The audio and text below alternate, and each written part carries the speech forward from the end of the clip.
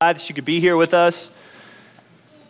I want to thank David for the song selection this morning. I think it goes really well with what we're going to be talking about this morning, and that's the idea that sin is a liar. Sin is a liar, and that is, I came up with this idea really, it was kind of presented to me in an article that I read a couple of months back. You know, we were in quarantine, so we were reading all the time, but I was reading this article, and it really stuck out to me. Sin is a liar. Sin is a liar. Sin is deceitful in its nature, and we're going to talk a lot about that. We're going to talk a lot about Satan and how he uses his devices to deceive us. And hopefully this morning we will all leave here with a better understanding that we do not have to submit to that sin because we have God and we have a Savior, Jesus Christ. So when I think of sin, I think of Satan, and I think of how he's constantly trying to drag us into sin, always trying to pull us away from God. And when I think of that, I think of 1 Peter 5:8, when Peter says, "Be sober, be vigilant, because your adversary, the devil, as a roaring lion, walketh about, seeking whom he may devour." He's a lion. He's looking for ways to pick us out, to find our weaknesses. And you think about a lion, you think about watching the National Geographic or whatever you watch these days. We don't have cable, so I don't know what the channel's called anymore. But when you think about that, you think about a lion who stalks its prey. Well, it's not going to pick the strongest. It's not going to pick those at their healthiest out of the herd. No, it's going to pick the weakest. It's going to pick the young. It's going to pick the old. It's going to pick those that have been hurt in some form or fashion because he wants that easy kill. And I think about us and our sin, our temptation. That's our weakness. And if Satan can use his lies to exploit that weakness, he's going to do it. He's going to do whatever he can to pull us away from God. And we think about what Peter tells him. He says, "Be sober, be vigilant." And that word vigilant is the action or state of keeping careful watch for possible danger or difficulties. So we as Christians should constantly be looking for those difficulties, that possible danger that's out there, because Satan is a liar. That's what Jesus calls him in John chapter 8 and verse 44. He says, "For he is a liar and the father of it." He's the father of lies. And he's going to look for our weaknesses, and when he finds that weakness, he's going to pounce on it. And we've got to be sober. We've got to be vigilant. We've got to be ready and watch for that danger. You know, when I think about temptation, I think about when I was a kid. Now, if you were anything like me, you rode your bike all the time. That's all we did. We rode our bike all over the neighborhood. And it was fun. We had a good time, but eventually we got bored with that. So we got this brilliant idea over and over to build a ramp. So we'd go out behind the house and we'd find one or two cinder blocks and we'd stack them up and we'd put the rottenest piece of plywood that we could find because that's all that was available, but hey, it was good enough. We'd put it on top. And then one or two times, this is what we'd look like, at least in our heads. That was us. We were flipping it. We were doing all kinds of stuff. But about the third time, that became us. We became that person. That was tempting to us. I don't know if we wanted to impress the neighborhood girls. I don't know if it was just trying to be cool. I don't know what it was.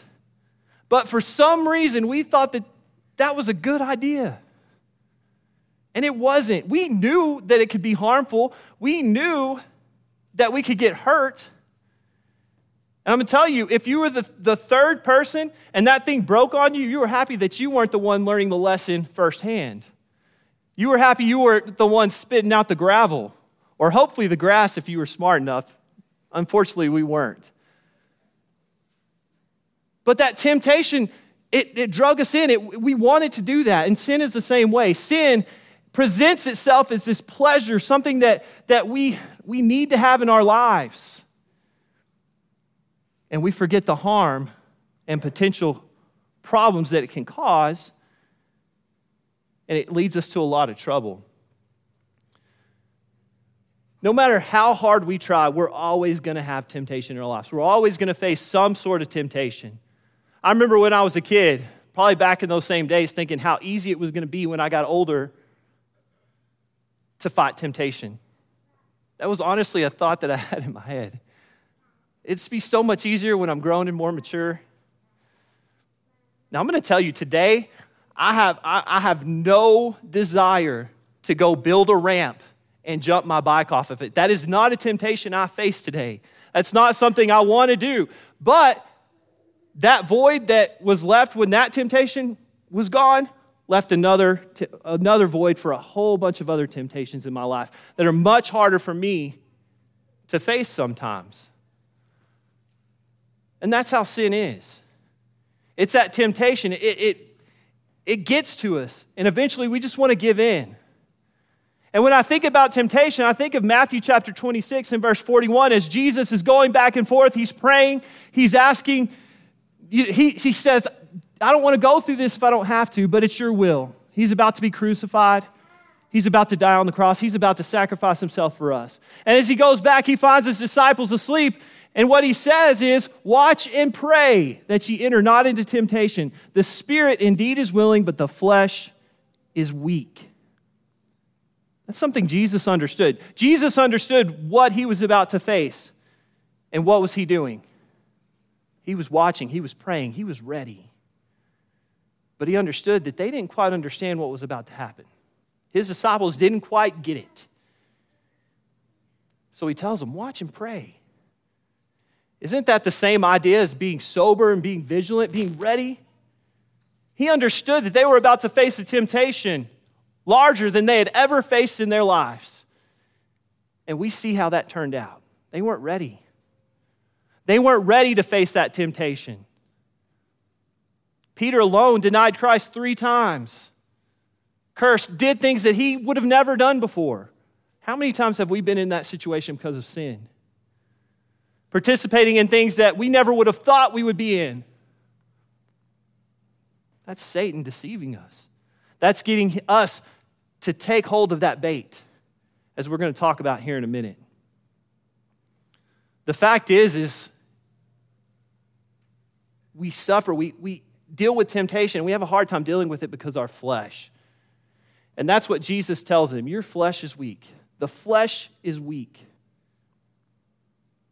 And we think about our sin, and we think, oh, I can deal with that on my own. And we can't, because our flesh is weak. And I think of scripture like Ephesians chapter 4 and similar ones to it, where it says to put off your old self. Why would we put off our old self? Because our old self was driven by our flesh. The decisions that we were made are made based on our flesh and the weakness of it. He says, which belongs to your former manner of life and is corrupt through deceitful desires. When it all comes down to it, for the rest of our mortal lives, temptation is going to be something that we deal with because our flesh is weak, and Satan understands that weakness. So we've got to be ready. We've got to be vigilant. We've got to be sober. We've got to watch, and we've got to pray to make sure that sin doesn't take us back to that place that we once were. And that's exactly what Satan does. He tries to deceive us. He tries to get us in a place of weakness so that we're willing to walk away ourselves, so that we're willing to step away and step back into that old life, step back into being into that flesh and following those fleshly desires. In 2 Corinthians 2 and verse 11, Paul here, he says, lest Satan get an advantage of us, for we are not ignorant of his devices. What I want to notice about this verse here right now, we'll get back into this verse a little bit later, but what he says here is that Satan has devices. He has ways that he is looking to get us to sin, to pull us into sin, to get us to fall to that temptation. That's what he does. He's deceitful. He's a liar. And he's going to do whatever he can to get us to take part in that sin that we know is wrong, that we know is harmful, that we know will lead to pain. But how many times do we do it anyway? And we think about his devices, his tool, his biggest tool is that sin. Hebrews chapter 3 and verse 13, but exhort one another daily while it is called today, lest any of you be hardened through the deceitfulness of sin. Sin is inherently deceitful. It makes us see something about that sin that it may be there, but it over-exaggerates it. Maybe like the pleasure that we're going to talk about here in a minute. How good that pleasure is going to be, but it doesn't tell us about all the negative that comes with it. And that's what we need to look out for and understand that sin is a liar. So as we go on in this lesson this morning and we talk about how sin is a liar and how Satan lies to us, there are 3 ways that I want to just mention this morning that Satan uses, 3 devices that he uses. And I'm sure there are many more, but 3 that I want to focus on in getting us to fall back into that place that we once were. Go back to that old man, to put the old self on. And the first is he downplays the sin. He makes that sin seem not quite as bad as it actually is. Sometimes he makes it okay altogether. You know, I think about one lie that Satan told, and that's in Genesis chapter 3 when he approached Adam and Eve. You see, God had told them, you can eat from any tree in the garden. It doesn't matter which tree, as long as you don't eat from the tree in the midst of the garden.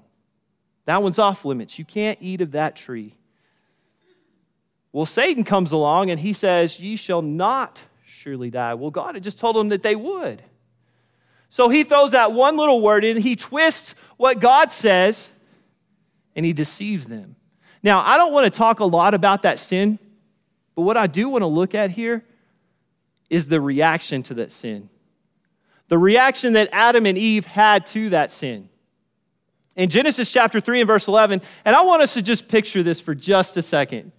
I want us to picture Adam and Eve standing in front of God, and God's talking to them. They're listening to God, and God says, how do you know you're naked? Did you eat of that tree? God knew. God knew what had happened. Well, he asks Adam to respond, and Adam responds, and he says, the woman whom thou gavest to me to be with me, she gave me of the tree, and I did eat. Can you imagine the look on Eve's face when he threw her under the bus? Can you imagine that? I could just see her cutting her eyes at him. You'll pay for that later. I could just see it.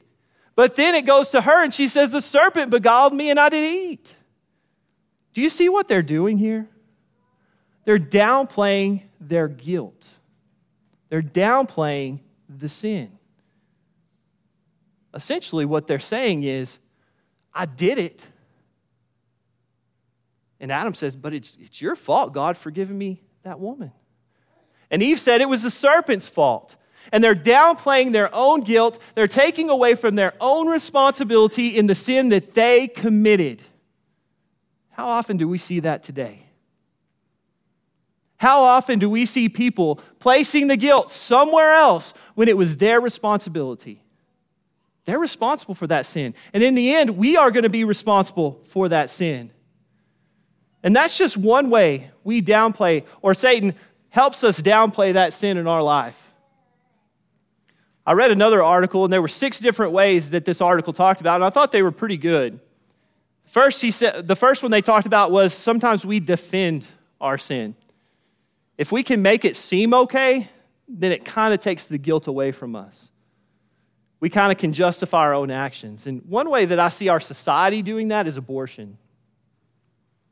Abortion is kind of a hot button with me. If you can't tell, I mention it quite a bit. I don't like it. I think it's murder. That's a human life. And yet, society is defending that by saying, oh, it's not a human life. It's a cluster of cells. It doesn't matter. We're not hurting anything. It's a sin. It's a sin, and we've got to be diligent against that type of attitude where we will defend our sins to justify ourselves and to make our guilt go away. Another one he talks about is pretending like we don't have an issue. You know, one thing I hear in like the 12-step problem, I've always heard my whole life is that the first step to getting through a sin, to getting over an addiction, is to admit that you have an issue with that.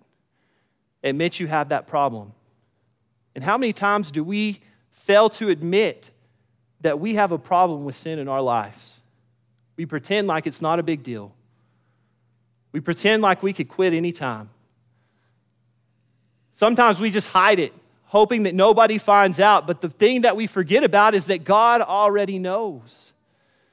Sometimes we want to blame other people like Adam and Eve did so that we don't have to accept the full responsibility or guilt of that sin. Sometimes we minimize it by saying, well, I sin, but I'm not as bad as that person over there. Sometimes we just exaggerate how good we are and say, well, surely God's going to overlook my sin because of all the good things I've done. But here's what I want us to understand about downplaying our sin. We can downplay it all we want. We can try to get rid of the guilt and responsibility of our own sin, but in the end, God sees it as sin. Luke chapter 16 and verse 14, it says, and the Pharisees also who were covetous heard all these things, and they derided him.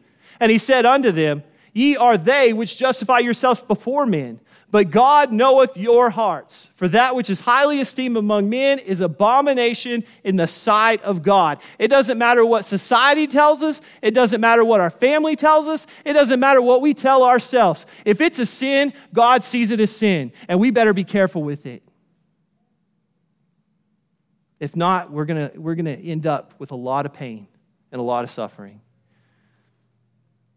Another way that he deceives us with sin is by hiding the danger of that sin, by making it not look as dangerous as it actually is. If you're a hunter or I've never built a snare. You might not be able to see that. It's kind of hard to see, which I guess is kind of the point. I mean, if you're trying to catch a rabbit, you don't want him to see it. But what you see is a snare here. And this is a snare that's obviously, let's just say we're trying to catch a rabbit. Well, obviously, this rabbit is coming back and forth on this trail because the grass is dead. We see it's created a path. And that rabbit's running through, and he comes around that corner, and it kind of blends in with the branches of the tree.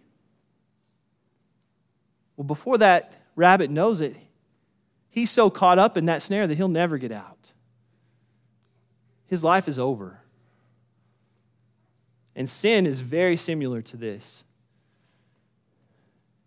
And it's interesting to me how sin presents itself to us on an everyday basis. Sin will tell us, or sin is portrayed as fun.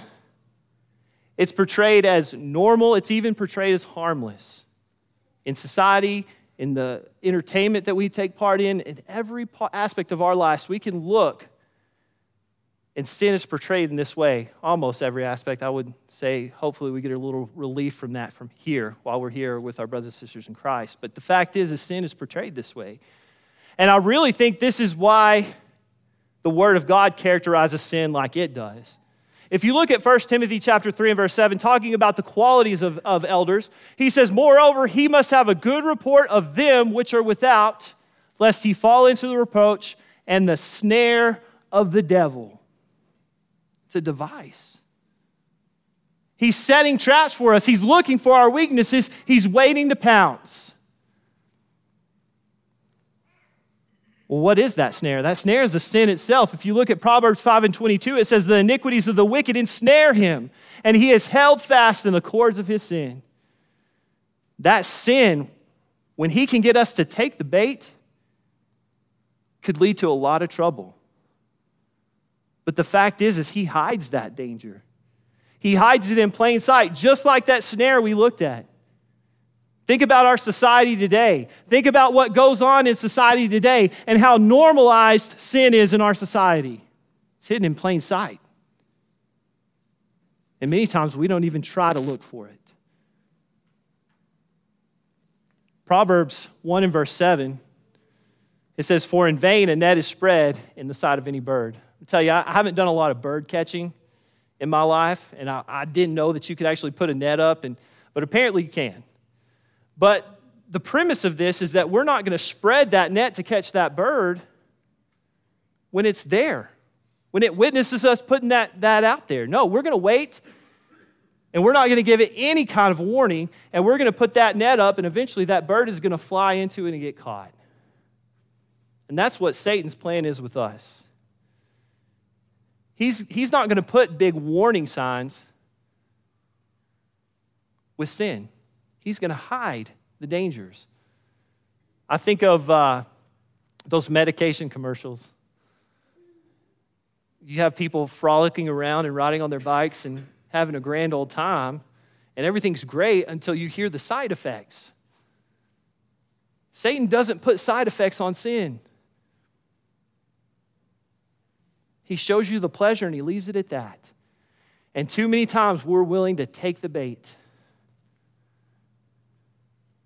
You know, I think of Satan and I think of the things he whispers in our ears. He says stuff like, oh, it's going to be fun. Don't worry about the consequences. That sin's going to be great. Or if you follow God's word, you're going to be bored your whole life. We've all heard that, haven't we? Our friends say those type of things.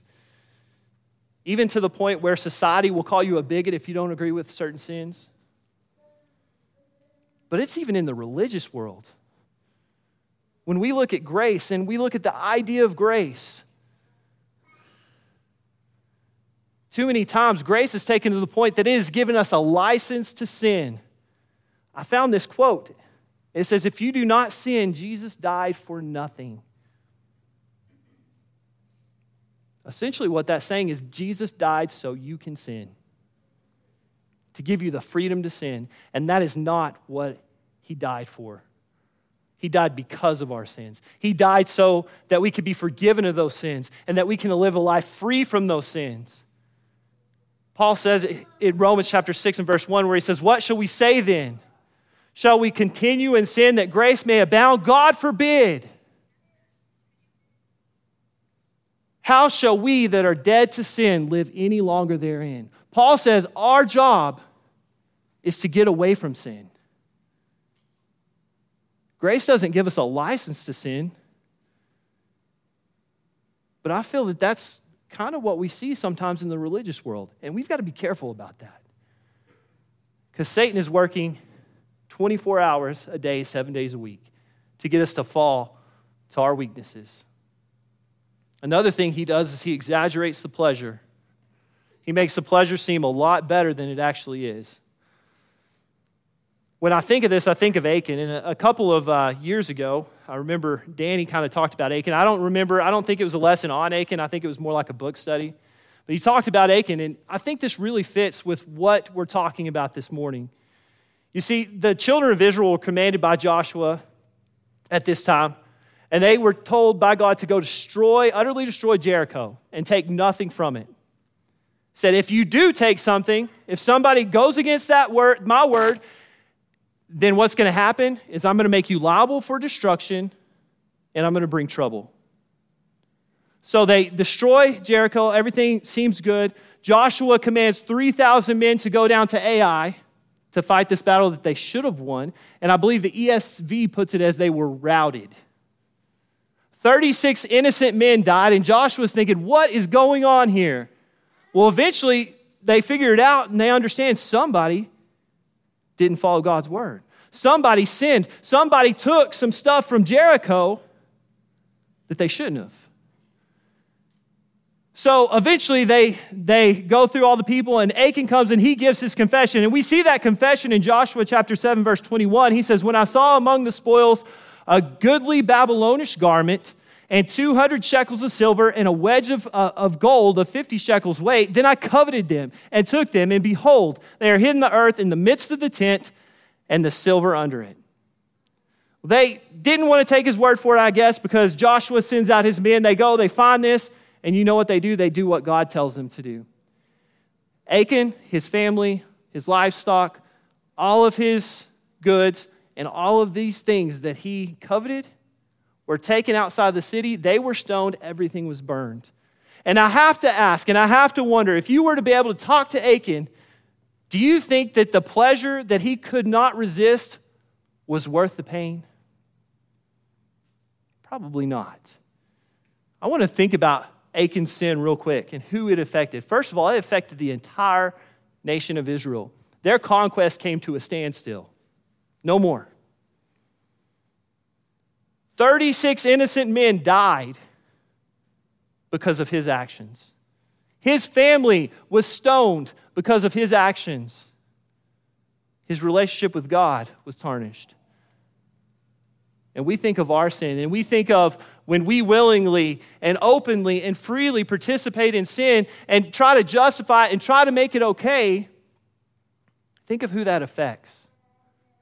How many families do we see that are torn apart because one spouse decided to go seek pleasure elsewhere? How many churches have we seen split because of pride? Sin is dangerous. But when we look at sin, sometimes all we see is the potential pleasure that comes with it. And we've got to be careful because there's a lot of negative consequences that also come with that sin. In Galatians chapter 6 and verse 7, he says, "Be not deceived, God is not mocked. For whatsoever man soweth, that shall he also reap. For he that soweth to his flesh shall of the flesh reap corruption, but he that soweth to the Spirit shall of the Spirit reap life everlasting."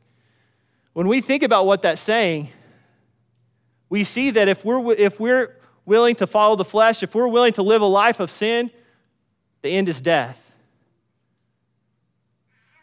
That's not what Satan tells us. He tells us it's just that immediate pleasure, that good feeling. And let's be honest, if sin didn't feel good, we wouldn't do it. We wouldn't be tempted to do it. But that's going to lead to death. And we're going to talk about that here in a second, because the good thing about what we're talking about this morning is that we don't have to live in sin. We're not stuck with our sin, because he gives us a second option there. We can live by God, be obedient to him, and we're going to reap life everlasting. And that's why I don't want to end this sermon here. I want to go on and I want to just say that we are not ignorant.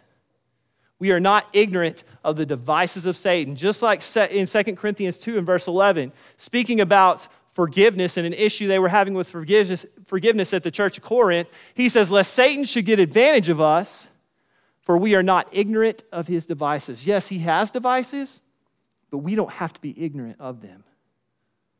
Well, how can we know what's a lie and what's the truth? How can we know right from wrong? God's word. Ephesians chapter 4:21, it says, "If so be that ye have heard him and have been taught by him, as the truth is in Jesus." While Satan is the father of lies and sin is deceitful, we can find the truth in the word of God.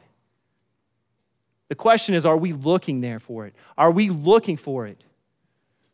Are we being vigilant? Are we being sober? Are we watching? Are we praying? Are we preparing ourselves by getting in the Word of God and seeing what God has to say about sin? I hope we are. I hope we're getting ready for that. So first of all, I just want to kind of look at the contrast of what we talked about when it comes to Satan. You see, when Satan downplays the sin and sometimes even calls it okay, God tells us exactly what sin is. In 1 John 3 and 4, he says, "Everyone who makes a practice of sinning also practices lawlessness." Sin is lawlessness. So sin is when we transgress God's word. Sin is when we do what God has told us not to do or don't do what God has told us to do. It's lawlessness. It's not letting him guide us. It's not being obedient to his word. That's sin. And that's exposed through the word of God. There's no question about right or wrong. We know right from wrong. Some people may say, well, there's some gray area in there. Usually that gray area is us trying to justify our own sins. We've got to be careful. James 1 and 14, he says, "But every man is tempted when he is drawn away of his own lust and enticed." That's the gray area, isn't it? That's the gray area.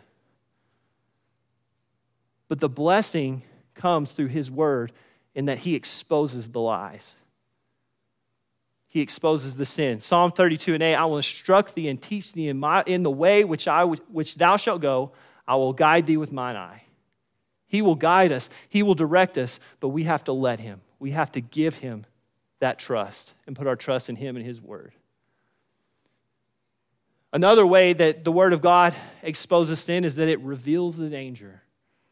Where sin will tell us that we have this pleasure that we can't resist, we know that that's short-lived, and we know sorrow and pain is going to come after that. The word of God tells us that there is danger in sin. In Isaiah 57 verse 20, he says, "But the wicked are like the troubled sea, when it cannot rest, whose waters cast up mire and dirt. There is no peace, saith my God, to the wicked." Have you ever went through a chaotic time in your life? I have. The majority of chaos in my life is brought about my willingness to sin. Not always. Sometimes other people's sin can cause chaos in our lives, can't it? But sin will never bring peace. Like we talked about, sin will never bring peace in a family. It's just going to bring chaos. It's going to tear it apart. Sin will never bring peace in a church. It's going to tear it apart. It's going to cause chaos. Not only that, we're not only not going to be at peace, but we're also going to be stuck. We're going to get so far in if we allow it that we can't get out. John 8:34, he says, Jesus answered them, verily, verily, I say unto you, whosoever committeth sin is a servant to sin. The more and more we commit sin, the deeper we're digging that hole, the harder it is to get out. But finally, Scripture tells us that sin will lead to death. Romans 6 and verse 16, I know ye not that to whom ye yield yourselves servants to obey, his servants ye are to whom ye obey, whether of sin unto death or of obedience unto righteousness. Again, we have a choice. We have a choice to live in sin and to let it rule our hearts and to follow the flesh, and that's going to lead to death. That's going to lead to death. But we also have a choice to be obedient to God, to be obedient to his word, and have an everlasting life with him, to have peace in our lives, to not be held down by sin. Sin is dangerous, and the word of God exposes that. It exposes that lie. And finally, the pleasure is redirected. Once again, we have that little bit of pleasure. That's how sin works. It entices you with the pleasure, but it's always short-lived. It never lasts. But that pleasure is redirected through God and through his word. First of all, I just think of several instances of pleasure, several ideas of how our pleasure is redirected when we become a Christian. First of all, we have brothers and sisters in Christ, and that's family. That's the strongest relationships you'll ever have, are the people who are sitting right here, because we have that common bond of Christ, and there's nothing stronger than that. We have pleasure because we're free from our sin, because we have freedom through him. We have peace. We talked about the idea that sin only leads to chaos. God and his word and obedience to it will lead to peace in our lives. We get pleasure through his word, by understanding it more, by knowing what he did for us, by looking at the life that Jesus Christ lived and the death that he died and the wonderful examples of that. We gain pleasure through our worship to him.